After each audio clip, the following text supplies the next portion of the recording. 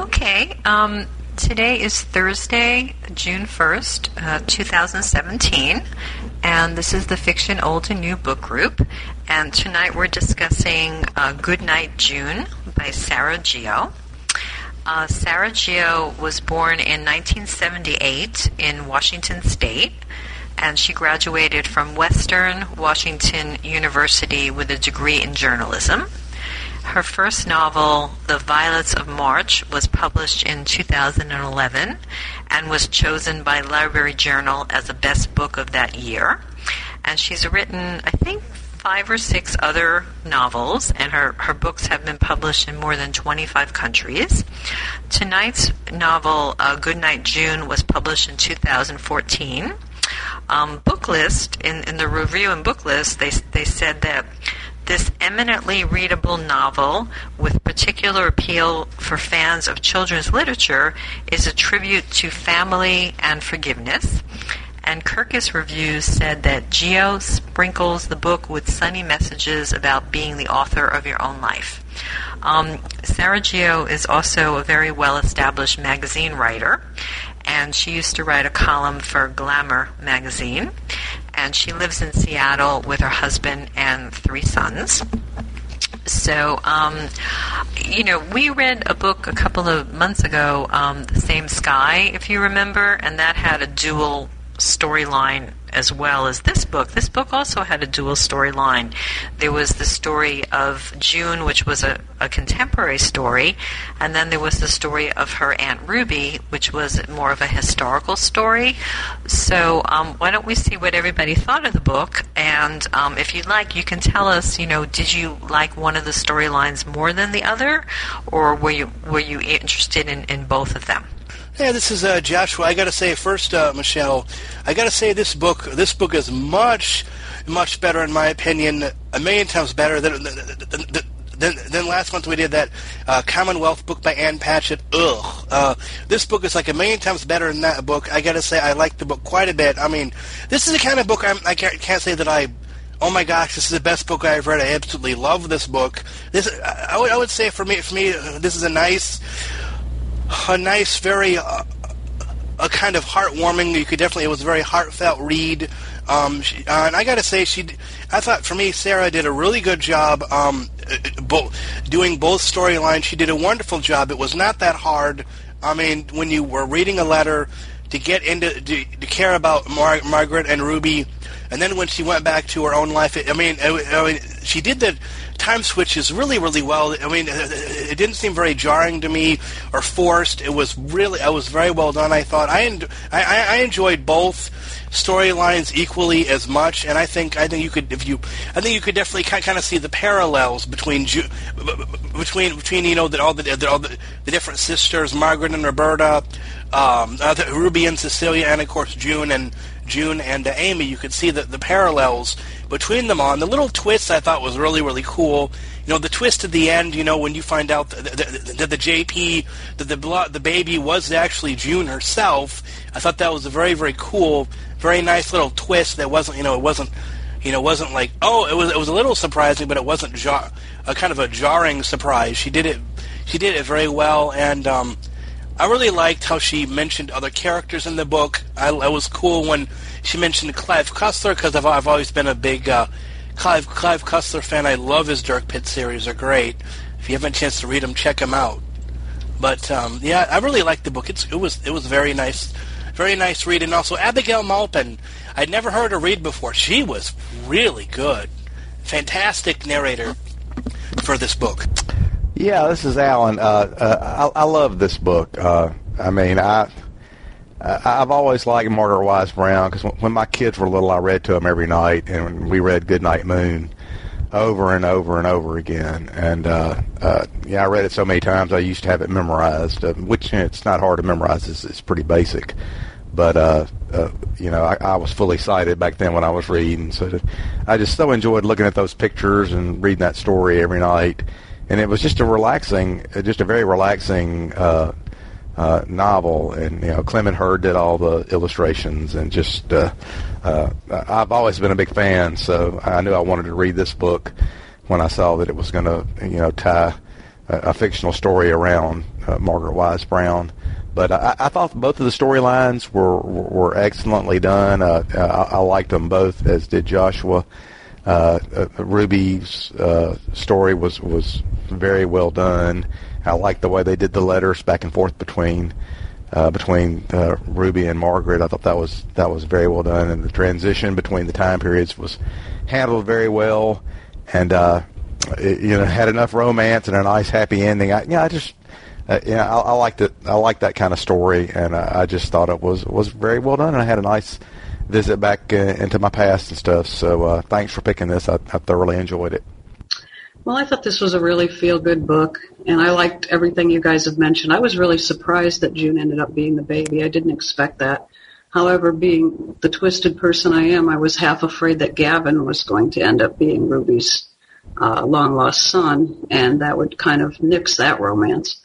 That's the only thing I didn't like was the romance. I was kind of like, oh, give me a break. These people just met, and here he is dumping his previous fiancée, or they're splitting up the business, and now she's going to go into business with him after, less than a year. But I did like the book a lot. I thought there were a lot of good themes in here of, forgiveness and sisterhood and love of reading and things like that. And it made it really enjoyable. And I noticed that Liz joined us, so welcome, Liz, and I'll be anxious to hear what you thought of the book. Hi, Liz. Thanks for coming. It's really nice that you could join us this evening. I just mentioned a little bit when we started, just a little bit of information about Sarah Geo. I don't know if you've ever read any of her books before. This book was published in 2014, and her first book was published in 2011, and she's from Washington State, where she lives now. And it's funny, I actually read this book probably more than a year ago, and then when Sherry picked it for this evening, the only thing that I remembered about this book was that Bill Gates made an appearance in it. That was the only thing I remembered. So I kept waiting. When is Bill Gates going to show up? When is he going to show up? And of course, as Joshua said, Clive Cussler also appeared. And the other thing I had remembered about it was when I read it the first time, I liked the historical storyline better than I liked the contemporary storyline. But this time, I actually like both of them the same. So it's funny when you read books again, sometimes you just have different reactions.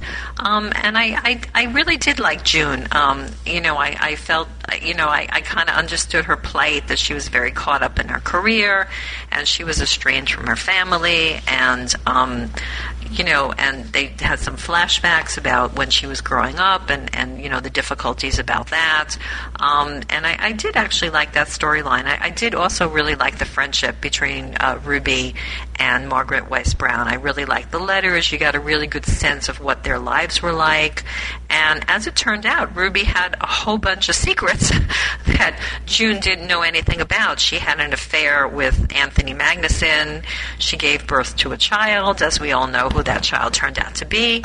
And even she wasn't even aware of the letters that were exchanged between Ruby and Margaret Wise Brown. So there was really just a whole bunch of different secrets and stuff in the story. But why don't we see what Liz, what you thought of the book?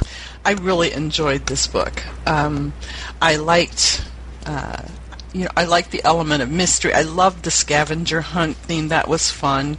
Some of the, as I think Sherry said, that the romance, it's kind of like a whirlwind thing, the kind of thing that romance novels do. But one of the things that I really, for me personally, it reminded me, or it brought up the whole when Borders closed, because the original Borders store was here in Ann Arbor, and it just had a very cozy feel. They had all these cozy little settings, and they had children's tables, and it was how sad that the kind of old-fashioned bookstore. We've still got a few, but most of them are going like the Barnes and Noble way. So it brought that up for me.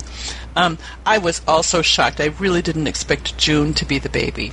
And like I think it was Sherry said too that for a minute I thought, oh gosh, what if it's Gavin?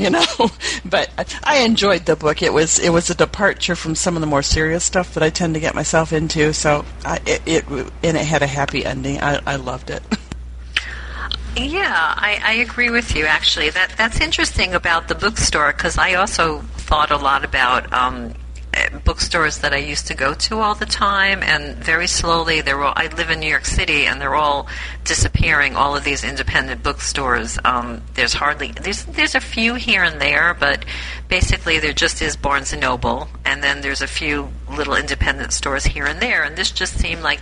The other thing I kept thinking about is, anybody's ever seen the movie You've Got Mail, which is about a children's bookstore that goes out of business because of a big bookstore. So I thought, that it sort of reminded me about that movie also. What did you think about all the theme about sisters in the story? There was a lot of different... I hope I have everybody's name right. There was June and Amy, and then there was Ruby, and I think her sister was Lucille, and there was Margaret and her sister Roberta.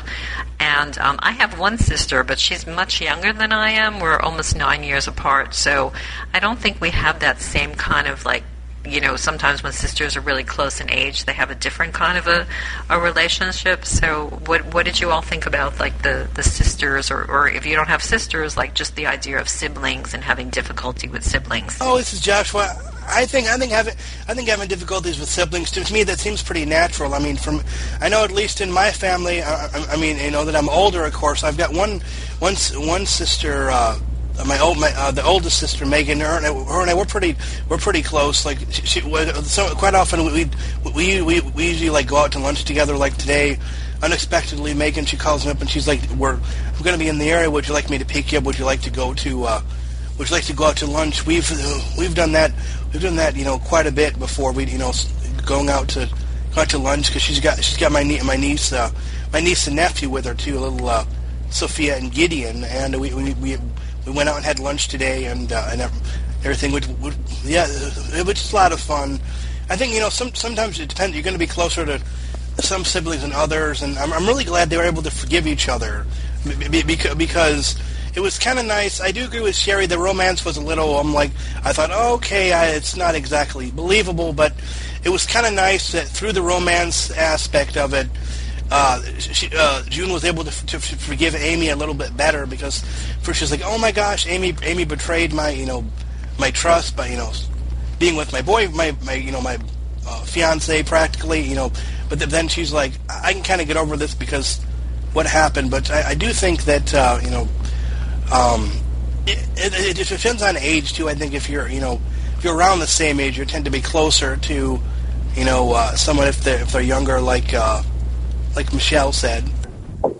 Yeah, I thought the sister relationships were all very interesting, and you can certainly understand why June would be upset with Amy, but I'm glad, too, that she was able to forgive her in the end. It's just unfortunate that it was Amy's illness that brought that about.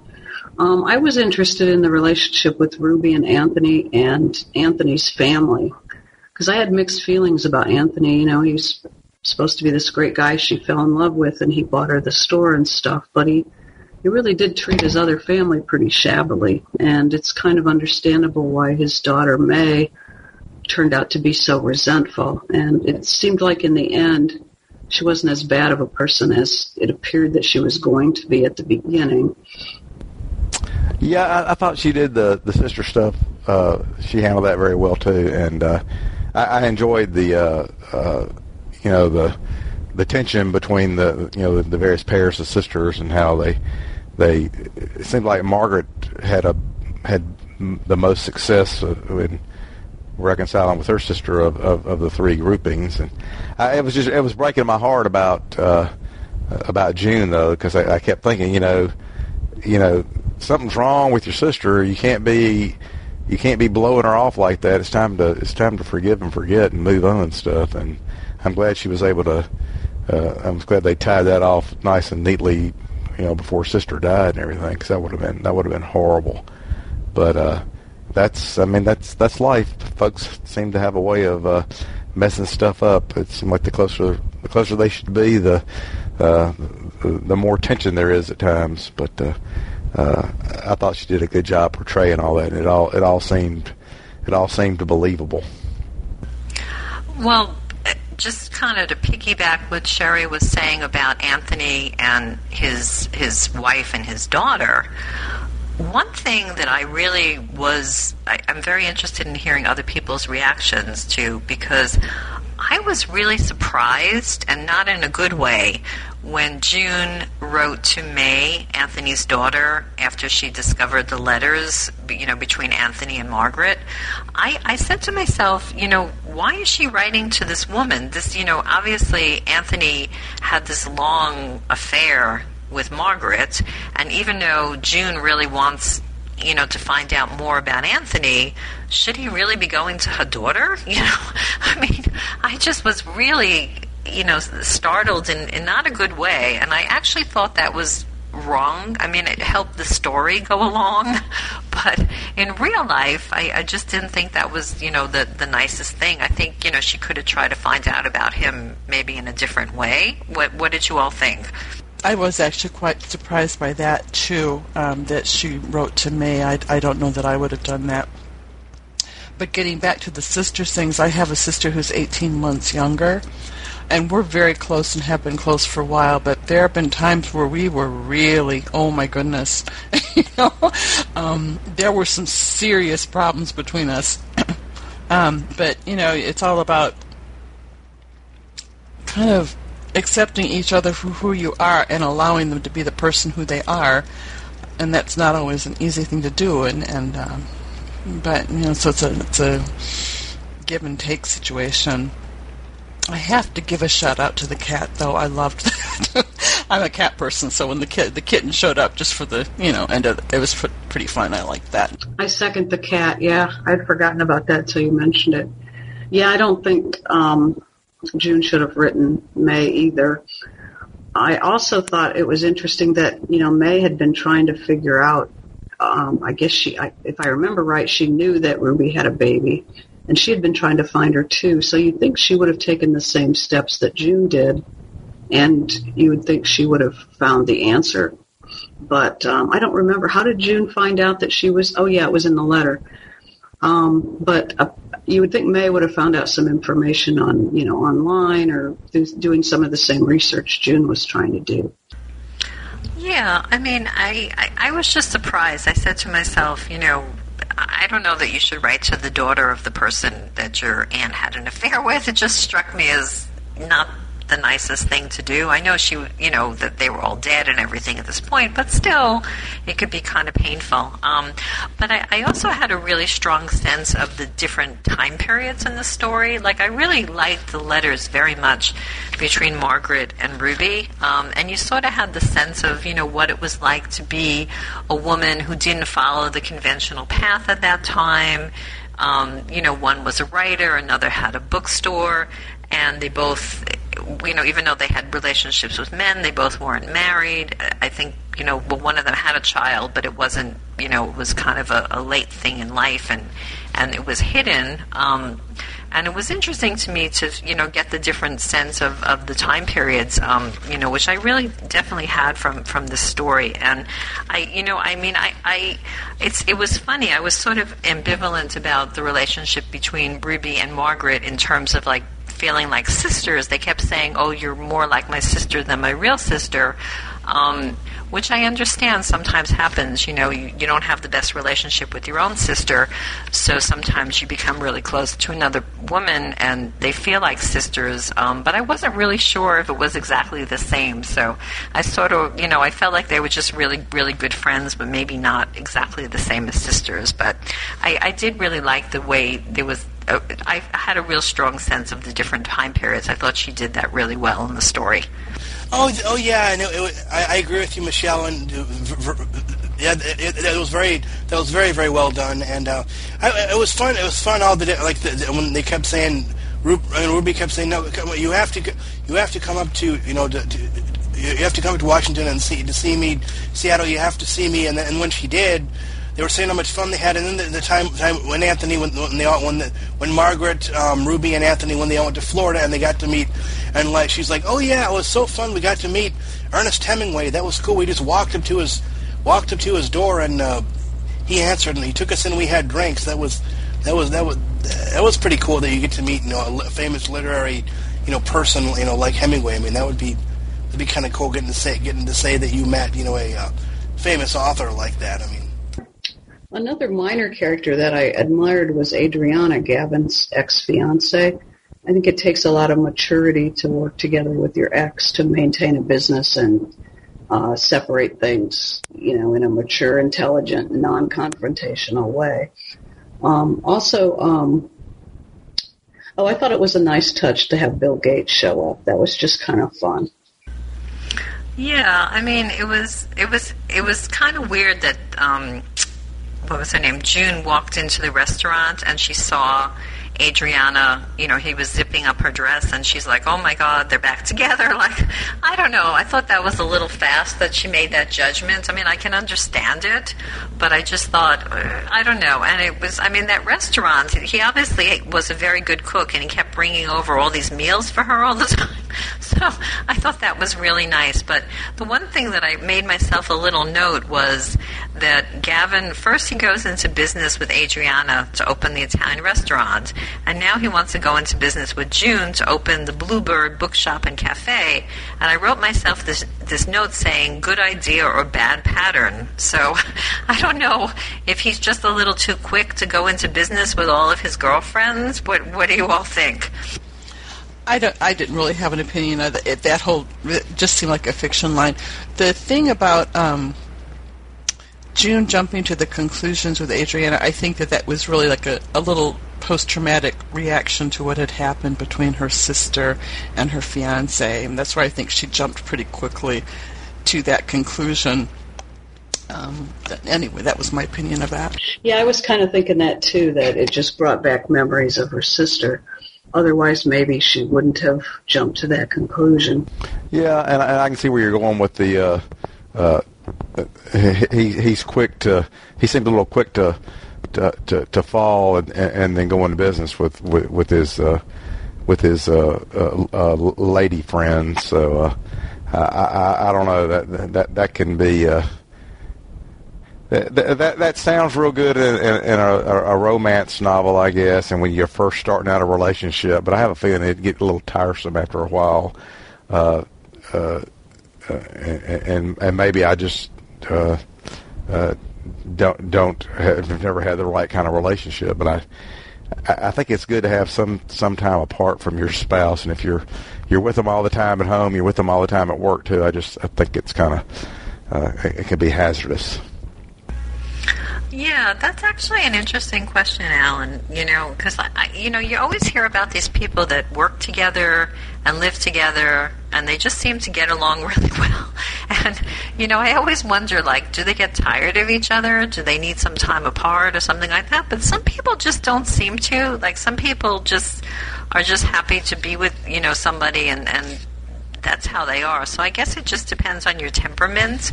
And I actually like the romance between June and Gavin. If you kind of really look at it, you say to yourself, well, my first thought was, this guy just seems so perfect. He's just so emotionally supportive, and he knows how to cook really well, and he's always there for her. I kept thinking to myself, why is he available, this guy? Why isn't he with somebody? He's just walking around, this perfect guy. But it's nice sometimes to read about, these kind of relationships that are easy, and there's not that many obstacles, and it just kind of works out.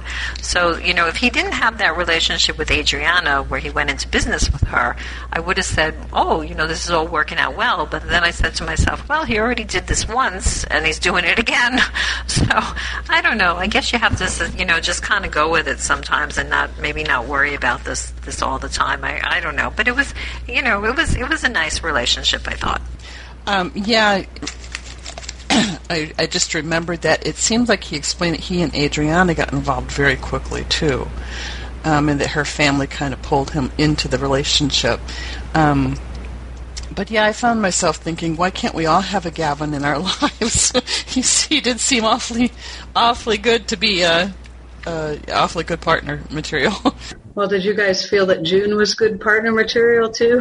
Too good to be true? I would say once you started totally calming down and not stressing out, man, no wonder she went to the emergency room at the beginning of the book and had to go in the hospital for high blood pressure because she was just so there's no way in heck nobody could wonder. Nobody will be able to work, nonstop as many hours as she did. I mean, no wonder she was having that blood pressure issues and heart, and all the issues she's having, because she was just, she was trying way too much, and it's like, I can't do this anymore, so it's, once she started calming down and kind of relaxing a little bit and kind of not being so focused on, I have to be the best banker, I have to be the best, she kind of like, it's like, and then she started thinking about other people kind of beside other situations besides herself. Her character kind of started to, come through a little bit. At least that's how I saw it anyway. I thought June was a likable enough person, but she really had a lot of complicated issues going on, and I think Gavin was the character that was just very calm, and June needed somebody like that because she was a little bit of a mess herself, but not a likable mess. Yeah, the part I had the biggest problem with that I, with respect to believability, I think, is that I mean, she seemed like she was a nice person, and I'm not sure that somebody that came from her background. And of course, I know we're getting a broad brush view of her and stuff, but I find it hard to believe that somebody that seems basically nice, that is brought up a certain way, would go into that line of work where you're shutting businesses down. And so I really think it takes a certain kind of person to do that for a living, and it seemed kind of contradictory to me.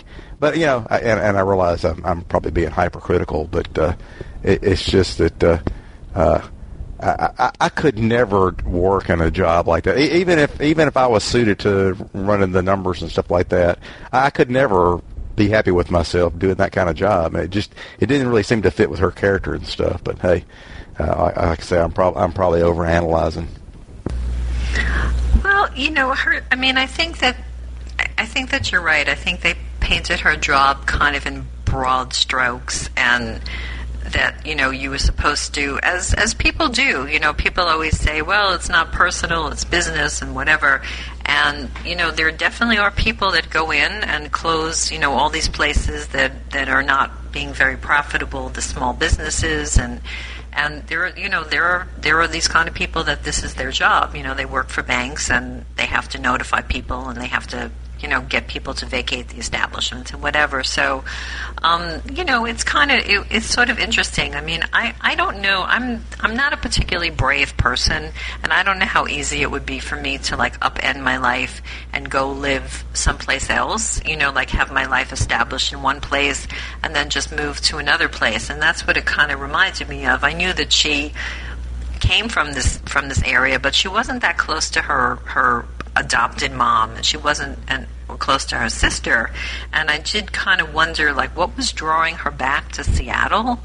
Was it just the bookshop that was drawing her back, or did she just want to escape from her life and go to a nicer sort of town? And I don't know. Have any of you ever done that? Sort of picked yourself up from one place and then moved to another place? And do you think it's an easy thing to do, or not such an easy thing to do? Well, I think part of what drew her back to start with was the love of her aunt, and she certainly intended just to go back and sell the business. And you got to wonder if her aunt figured that would be the case, and that's why she sent her on this whole scavenger hunt with all the letters and stuff, is to draw her in and make her care about the bookstore, which certainly worked. And I think that's a good point, Alan. Somebody with her personality you wouldn't think would be well suited to the kind of job she had originally in New York, and instead of working at this bookstore and doing something that's admirable and stuff like that. As far as relocating, I've done that a couple of times. It's definitely not easy in the sense of all the little hassles that you have to do with changes of address and all that stuff. That's probably the biggest thing. Yeah, I think it would be really hard just to uproot yourself and move across country like that. I'm not cut out of that cloth, and I know people always say that about it's not personal, it's business, but it's always personal. I mean, you're talking about a small business. I mean, a lot of times that's those people's lives and stuff. So it would just be real hard for me to do that, and I realize somebody ends up having to do it. but it's just hard because I think it can be devastating for the parties involved. But hey, that's me. I wouldn't be able to do that myself, and that's probably why June had to be on she developed a panic disorder because she was doing something that was really opposed to her natural personality. So yeah, I was going to say something else, and I just can't remember what it was. So if I think about it, I'll get back on. Guys, here's something we never talked about yet. What do you guys think about the ending when Arthur was the one that actually he kind of did have the heart, and he's like, you know what? Don't worry about it. I'm going to totally rip up this notice. Don't worry about owing the bank for the bookstore. He even said he would take care of it out of his own pocket. Being the president, he definitely would have enough money to handle it. I mean, they said it was over $30,000. I'm like, dang, that must have been some debt that bookstore was under. At least that's what I'm guessing. That was very nice that he actually did kind of have a heart after all. Yeah, it was nice that he had a heart, and obviously it was his personal relationship with June that prompted him to do this. But I mean, this book was published in 2014, which really isn't all that long ago, and for people that buy print books, it is so much cheaper to buy books on the internet than it is to go to bookstores, even though, if you go to Barnes & Noble or whatever, they discount books, but they don't really discount them very much. They only discount paperback books 10%. So, I spent a lot of time when I was younger in bookstores. I loved bookstores, and I would spend a lot of time going through books and discovering authors and, finding things that I wanted to read and try. So I have so many really fond memories of being in bookstores, but I don't think kids now are going to have those kind of memories because all these places are closing. The prices that they sell the books for are just too high. So, if you want to buy a hardcover book now, it's like $25. I mean, it's very, very expensive, and there's not that many people that have that kind of money that they're, if you could buy it for half the price on Amazon or something like that, why would you go into the bookstore? So people sometimes, I think, go into bookstores and browse around, and sometimes people buy books, but I think anybody that has a computer and likes to read, I think inevitably they kind of meander their way over to Amazon or one of these other places or they take it out of the library because books are just too expensive. And years ago they were expensive, but they're not expensive like they are now. So I don't know how these places actually survive. I really don't. I like when there's little neighborhood bookstores, but honestly, I just don't think it's a business model that can survive that well these days. Well, another thing is, Michelle, for us who are blind and visually impaired, bookstores, they're not the place to get audiobooks from. Very, very, very expensive. Very expensive. I mean, I remember this was as far back as like 2005, 2006, 2004 when I was at the School for the Blind. My roommate that I had, 2006 or so it was, he bought himself at a bookstore. He bought the fifth book in the Harry Potter series, which was Order of the Phoenix, and I think it was like, what that book? I think that it was something like, what was that book? Something like 25, 26 CDs. It could cost them about $80. I mean, $80, and here, I was able to get that book. I was able to get the book from Audible. I went to Audible, and okay.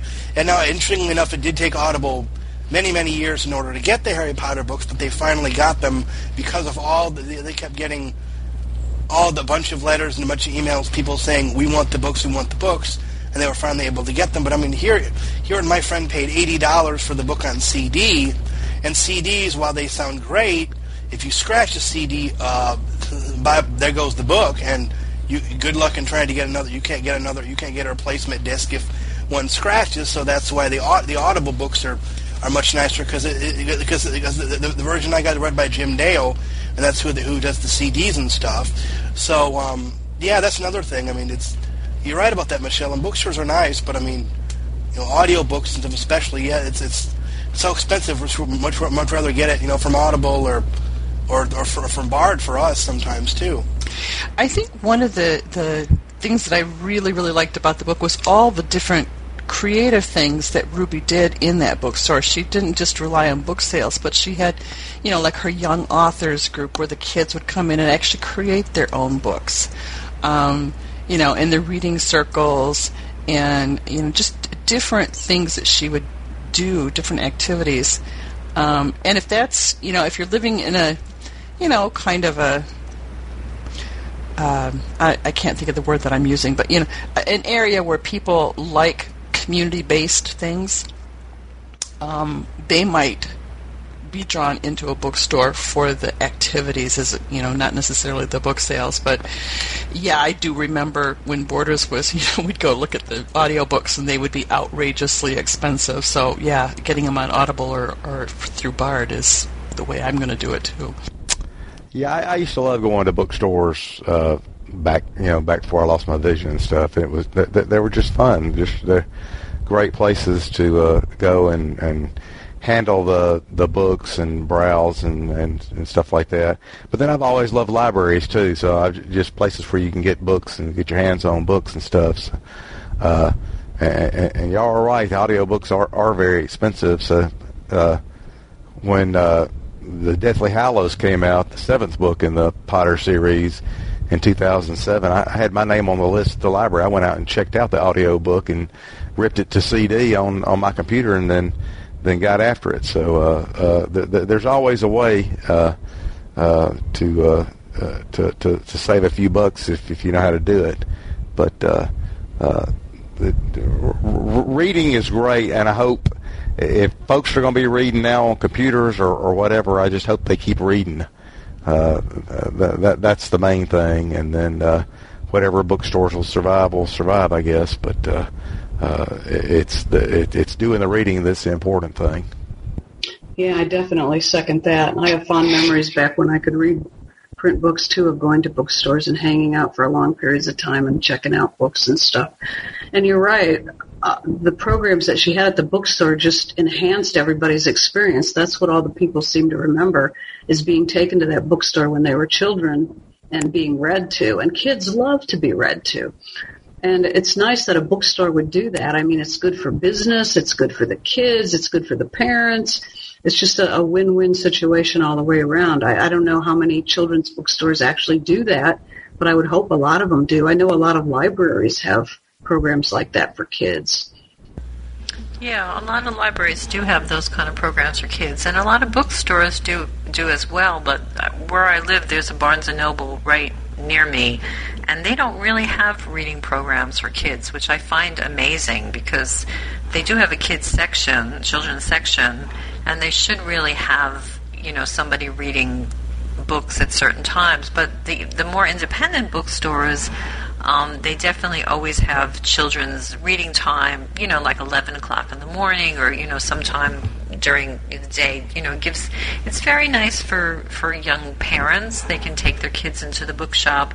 They can meet other people in the area. Like Liz was saying, it becomes like a community activity, and I think it's really important. And I think that independent bookstores unfortunately have to, fortunately or unfortunately, whatever, they do have to do these kind of activities to get people interested in the store. But I do think it's the price of the books that are just making people go to the internet.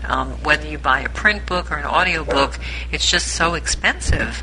And I don't know why they can't lower the prices of the books. And it doesn't have to be $25 for a hardcover book or $45 for an audio book. I can't imagine why it's so astronomically expensive. So I often think if they lowered the prices, they might sell. They would be more competitive with the internet. But pretty much anybody that can use a computer, and if they want a book, they're going to get it on the internet because it's just, who wants to spend that kind of money? I mean, unless you have so much money, it doesn't make a difference. But I think it's really unfortunate for children because that's how children get interested in books. They go to a bookstore for, children's reading hour, or their parents take them to the library. There has to be a way for them to get involved in reading. I don't think going to school necessarily you're always going to get drawn into reading, and I think that having these stores and these story hours is really, really a good way for people to get exposed to books, and they're fun,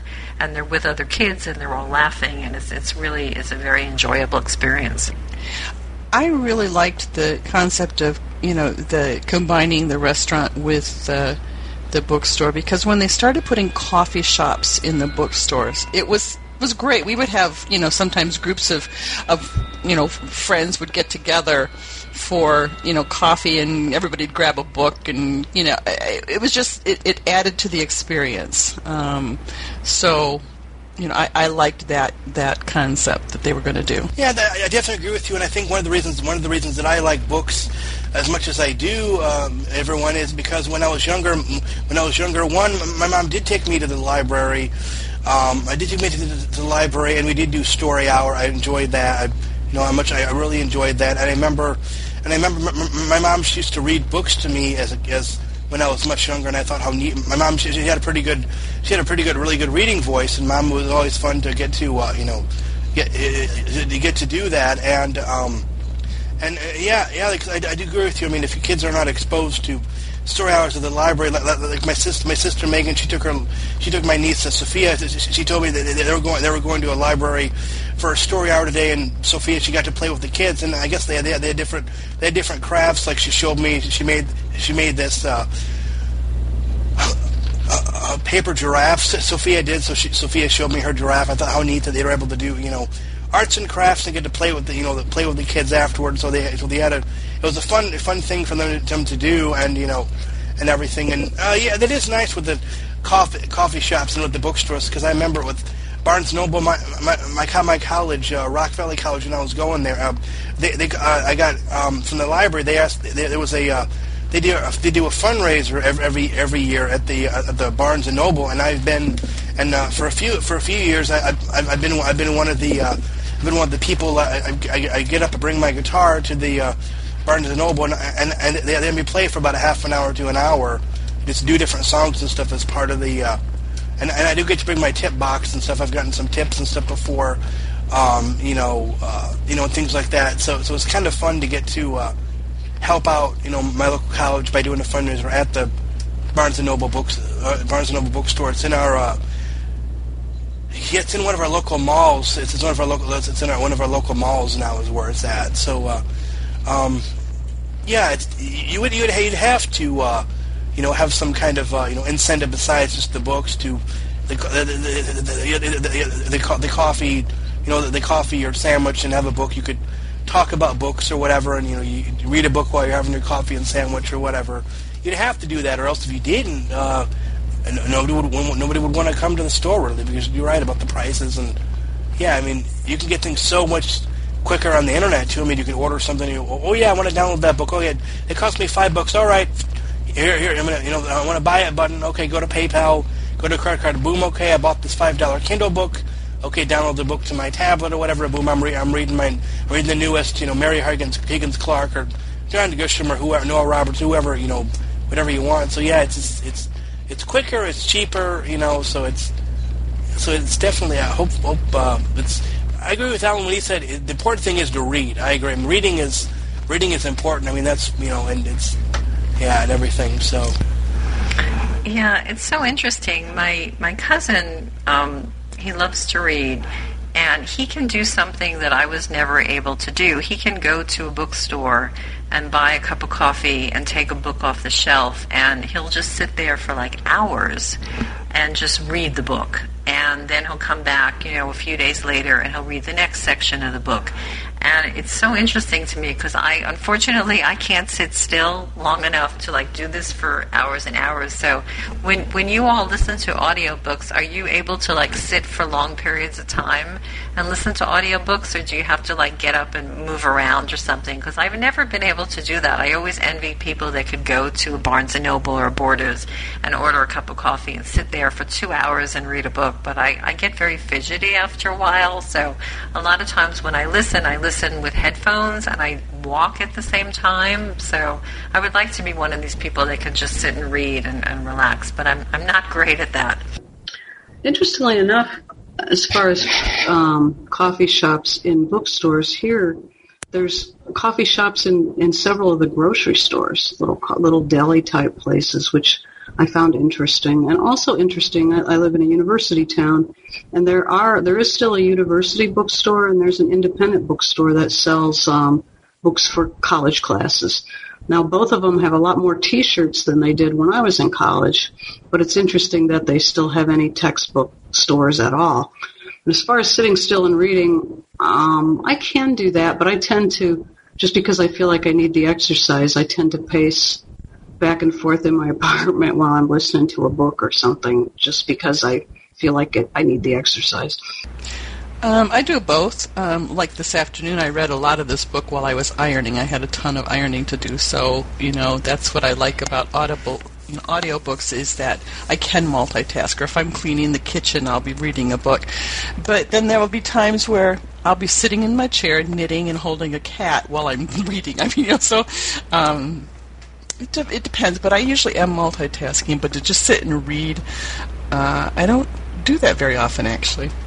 For me, I pretty much sit and read because what I like to do is once a month I go out to lunch by myself, and I always bring my Victor Stream with me, or my BookSense, or even my NLS player at times. And what I do is I have my lunch, and I sit and I read my book. And if there's any time left, I keep ordering sodas. I keep ordering sodas if I got a half an hour, or sometimes I eat quicker than I think, and I've got a long time to 2 o'clock, so I just sit there and order sodas, and I listen to the latest in whatever current book I'm reading. So yeah, most of the time I pretty much stay in one place to read. But you are right. That is a nice thing about audiobooks. You can multitask if you need to, but everything. But yeah, I a lot of times I'll stay in one place when I read, except when I get up and get a drink or something like that. But yeah, I stay in one spot when I read most of the time, or at least I can anyway. Yeah, I like to walk and read at the same time. So I find that if I sit too still and am comfortable and try to read for a long time, I'll usually end up falling asleep. So it is nice that you can do other things while you're reading, and so I take advantage of that. It's nice, and like we said, it's important to teach reading. We read to our kids, my two sons, constantly when they were little. Go Dogs Go, and all the popular books of the time, and Good Night Moon was, we read that a lot, and Runaway Bunny too. I think it was another one of hers. But my youngest son, I don't think he reads hardly at all.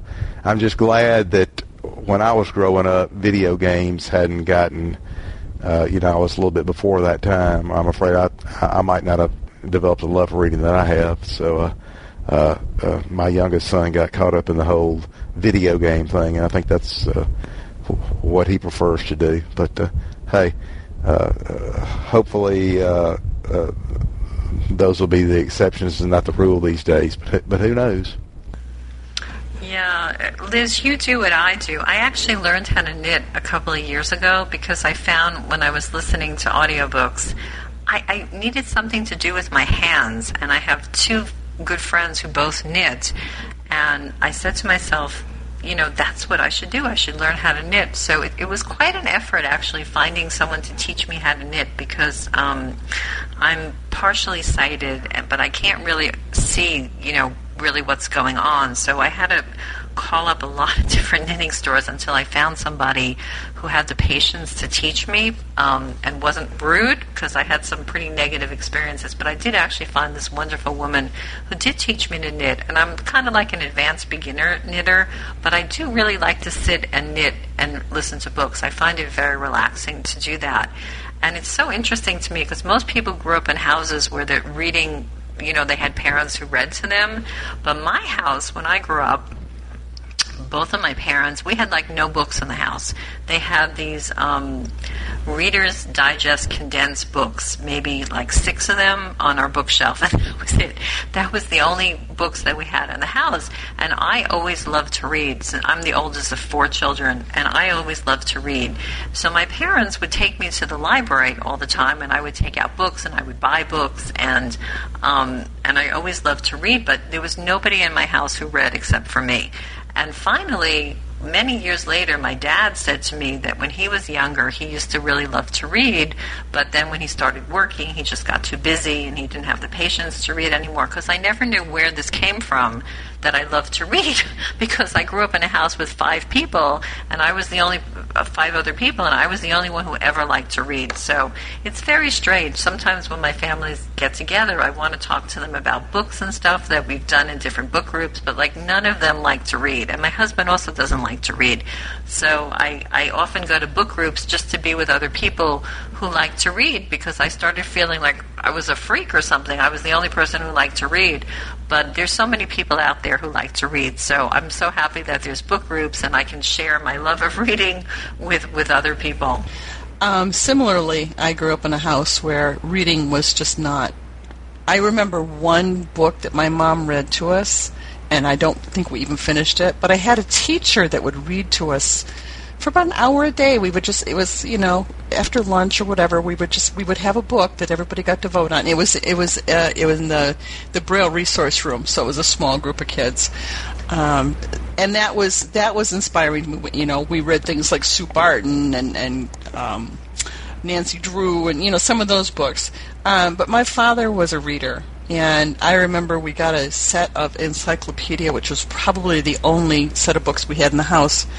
And he would sit and read from cover to cover the encyclopedias just because he liked to read, and that continued. So for me as well, I don't. My brother and my sister, neither one really do read that I'm aware of anyway. So, and my husband does read a lot too, but sometimes we like the same books, but he generally gets into much more political detail kind of things, and I have my own set of interests, so it is good. I like having book clubs, and I love having the online book clubs because they're easy to get to. I have one book club that is a in-person book club, and it's a little bit more challenging to get to, but I really like the online book clubs. They're very, very convenient. My mom was a voracious reader. That's probably what got me into the habit. But I remember, too, in school, like in 3rd grade, the teacher would read to us for about an hour a day. Things like the Bobbsey Twins and the Boxcar Children and stuff that were about, 3rd grade level. I loved that. That was just awesome. And my ex-husband and I used to read a lot of audiobooks together. I really got him started on audiobooks. And it was fun. We would frequently drive places rather than fly places because we kind of looked forward to picking a book and listening to it on the road. We listened to the Harry Potter books that way. And we'd frequently, stop in the driveway to finish a chapter because we didn't want to stop the book and take it in. So, yeah, it's nice to be able to share reading with people that love it. And it is a shame that people seem to not read as much as they should. I'm always surprised when I find people that don't read at all. But, people have other interests. I mean, for me, that just came back your gut. But I got to say, for me, yeah, I mean, I remember one of the most favorite times of the day, I think, when I was in, 2nd, 3rd, 4th, 5th grade, was when our teacher when they would read books to us, they would read for a little bit, and then they'd always stop at the best parts. They're like, no, I don't want to leave. Well, I don't want they do it on purpose. They would stop at the good bits, and they'd have to wait, till next day to hear what happened. But I have to say too, my aide. Mrs. Powers, there would be some times where there'd be some, they'd be doing stuff in the room, and we used to go out and sit out in the hall, and she used to read me, she used to read me books. So I've really got my love of reading for a lot of it being read to in school by Mrs. Powers and my teachers, and out of school by my mom. And I really do. For me, in my personal opinion, everyone, I really feel that books are a lot better than movies. I mean, it's not that I don't watch movies or enjoy some movies. I've got more described movies now than I'll ever watch. I got thousands of 2,000 or 3,000. I'm probably at least probably about that much. And but to me, when it comes to reading a book or a movie, I'll read a book because recently I watched some described movies I never watched before, and I just thought that movie's. I just kept thinking they were just so dumb. Movies they were just, and it wasn't really much of a plot. This didn't interest me, and books, books, 9 times it's so much, you get so much more detail in a book than you do from a movie, and and so many movies are taken from books. It's like they can't think of what they should do movies about, so people choose books for movies instead. But I agree too with Liz. Like for me, I definitely like these online book clubs, and I'm so glad that I decided to come to this one because I knew about this book club for years, and I think I came to one or two when it first started, but I thought, I just didn't care for it. And then the reason I started coming back to this club, I wish I'd come to it sooner, was because when they did the book, the Same Sky, I thought, wait a second, I've read that book on my own a few years ago, and I liked it. So I thought, why don't I reread the book and come to the group about it? So then I started doing that. This is my third time coming here, I think. So it's definitely nice to get back into the into the habit of coming to these, and they are easy to come to. Plus, the cool there's they're recorded too, So if you can't make the club in person and you've read the book for whatever reason, you could still download the discussion if you wished and listen to it that way. Yeah, I agree with you, Joshua. I prefer a book to a movie or TV show. There's only a couple of movies probably that I would say that I liked as well as the book that was behind it. It's about 10 o'clock, so does anyone else have any comments about this book? If so, we can keep talking. If not, we'll move on to the next book. Yeah, we've been doing Fiction Old and New. In August, it'll actually be 4 years. And I'm very grateful to you, Alan. You do such a great job with the Accessible World announcements, because for a while I wasn't always aware of what all the different groups were reading, but now you're very on top of it, and I'm very grateful, because I always know what all the different groups are reading, and I like to know what they're reading. So, a lot of times the books are really interesting. And we've had ebbs and flows. Sometimes we've had big attendance, sometimes we've had small attendance, but, we just keep going. And we're going to be, as we do every year, we're going to be taking off the month of July, because we meet the first Thursday of every month, and usually it's when the conferences are in July, so a lot of times people go to the conferences and it doesn't always work out well. So we like to take off 1 month a year, and we've decided to take off every July. So the next time we're going to meet is Thursday, August 3rd, and we're going to be reading a book by Dave Eggers. It's Eggers. It's called A Hologram for the King, and it's kind of a combination of a comedy book and a drama book. It's about this man. He's like a middle-aged man, and he has an assignment to go to Saudi Arabia and try to sell technology to the king of Saudi Arabia, but he keeps getting thwarted when he's there. And you sort of see what happens to him and how his life changes and all the decisions that are going on. So some of it is funny, some of it is more serious. It's not a particularly long book. I think it's around 10 hours. And the title is A Hologram for the King. And the author is Dave Eggers, Eggers. Of course, as usual, I don't have the DB number. And we're meeting next time, Thursday, August 3rd. I have the DB number. It is, let's see, where did I put it here? It is 75037. I also put the title, author, and DB number up in the chat window. If you hit F9, you'll be able to arrow down and hear it, and you can copy and paste it. And I noticed, Liz, you had your hand up. Were you going to say something else about this month's book?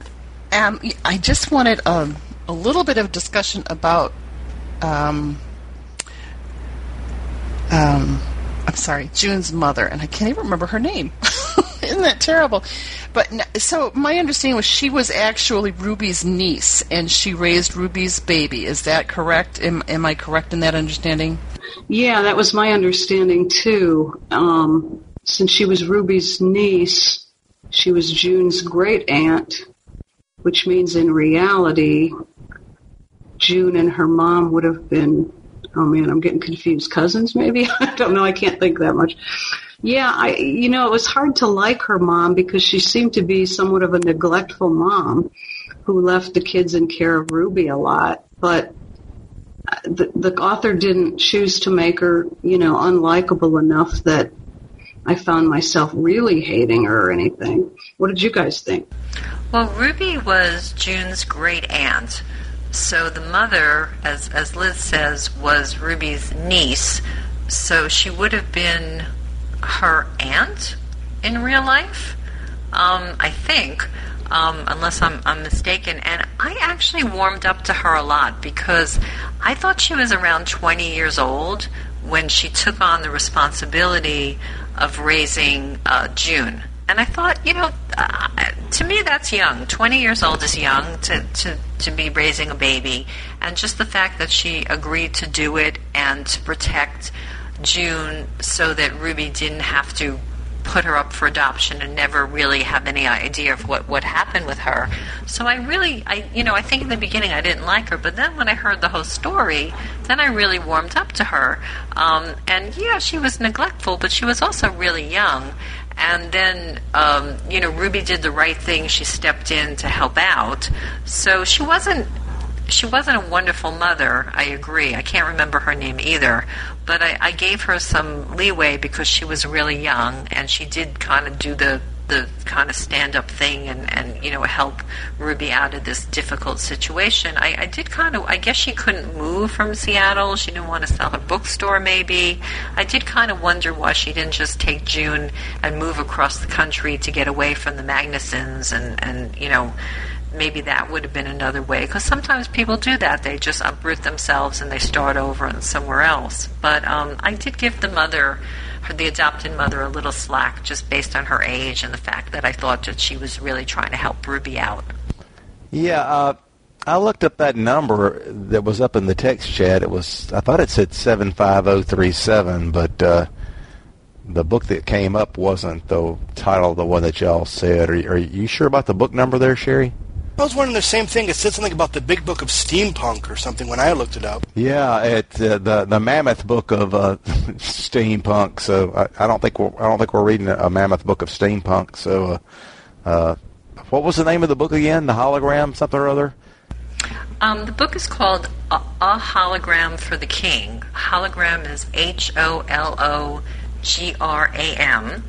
And the author is Dave Eggers, Eggers. What we do is we send out the newswire. Sherry always sends out the newswire. I'm taking credit. I don't even do it. She sends it out to you, Alan, and then you distribute it on the Accessible World list, the mailing list, and I guess the DB Review and Bard Talk and all the various places. So we'll check the DB number. But the author is Eggers, Eggers. His first name is Dave. I think he's written like 4 or 5 books, so it shouldn't be too hard to find. And it's called A Hologram for the King. Come on, you guys. You don't want to read a Mammoth Book of Steampunk? There might be a lot to discuss in that kind of book. I apologize. I obviously wrote down the number wrong. That's the number I have on my spreadsheet, and I'm not on Bard, so I'd have to go look it up again, and I'll have the correct number when I send out the announcement. And I apologize for having the wrong number. So, yeah, if you can remember Eggers, Eggers, that's probably an easy way to look it up. Yeah, you made a transposition error at 75307. 75307. Is anybody going to the conferences in July? Is anybody planning to attend any of them? Thanks, Alan. Yeah, I guess I'm getting dyslexic in my old age. Nope, I'm not going this year. I've been the last 2 or 3 years, so I'm staying home this year. And I got to go, and thanks, everybody, for your comments. I really enjoyed the book, and thanks for everybody's comments. It was a great discussion, as always. So take care, enjoy your Julys, and see you again in August. I'm not going to any of the conferences. I don't really belong to any of the groups anymore. I was telling Sherry that I was very involved with NFB in the late 70s and early 80s, and then again for a few years in the 90s. And I guess I got a little disillusioned, and I have friends that are in ACB now, and they're involved, but I don't even think Marcia's going this year. She usually goes to the conferences, but she's not going this year either. I've never been to any of the conferences. It would be cool, but I'm not a member of NFB or ACB, and the pricing, to me, they are just way, way, way too expensive. I mean, hotel rooms, flying out there, that take you a lot of money for one thing.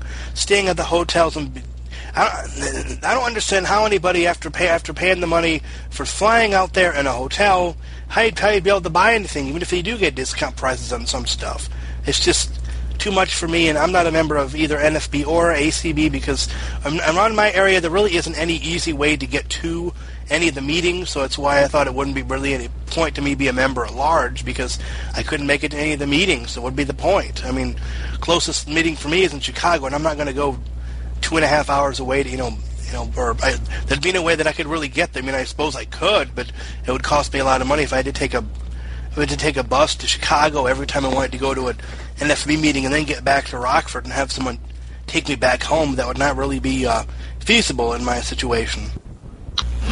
Oh, I always think everybody goes to all the conferences, but I guess some people do, some people don't. But anyway, I think it's good to take a break one month out of the whole year, so we just kind of picked July. But anyway, thank you, Liz and Joshua, for coming. It was great having you here, and hopefully you'll both join us again in the future. And thank you both for coming. It was really great. Thanks, everybody. I got kicked out of the room, but I'm back, and it was a nice discussion, and I'm glad you guys were here, and we'll hopefully resume in August. It definitely sounds like a lot of fun. I'm definitely glad that I'm definitely going to, at least as far as I can tell, at least for right now, because I don't really have. I've got about. This is about the third book club that I'm involved in, so I've got at least 3 books a month to read that are somebody else's, and I can read the rest of the books, the rest of the books that I want the rest of the month. I figure I can handle 3. These book clubs, you can only handle a certain number of them, because if a person tried to belong to every single book club, even if you just did online ones, forget about other ones. You'd never be able to read any books that you wanted to. You'd be scrambling to read other people's. But it's always been a very good discussion. I thought it really was, and this size, I think we had a perfect size. It wasn't too big. It wasn't too small of people. We're able to have a just nice discussion on the book. So I enjoyed the discussion as well, and we'll try to remember to come in on Thursday nights. The only other the only other online book club I do is the Novel Ideas. But I've kind of looked at some of the other ones too. The Sunday afternoon one doesn't time out very well for me, but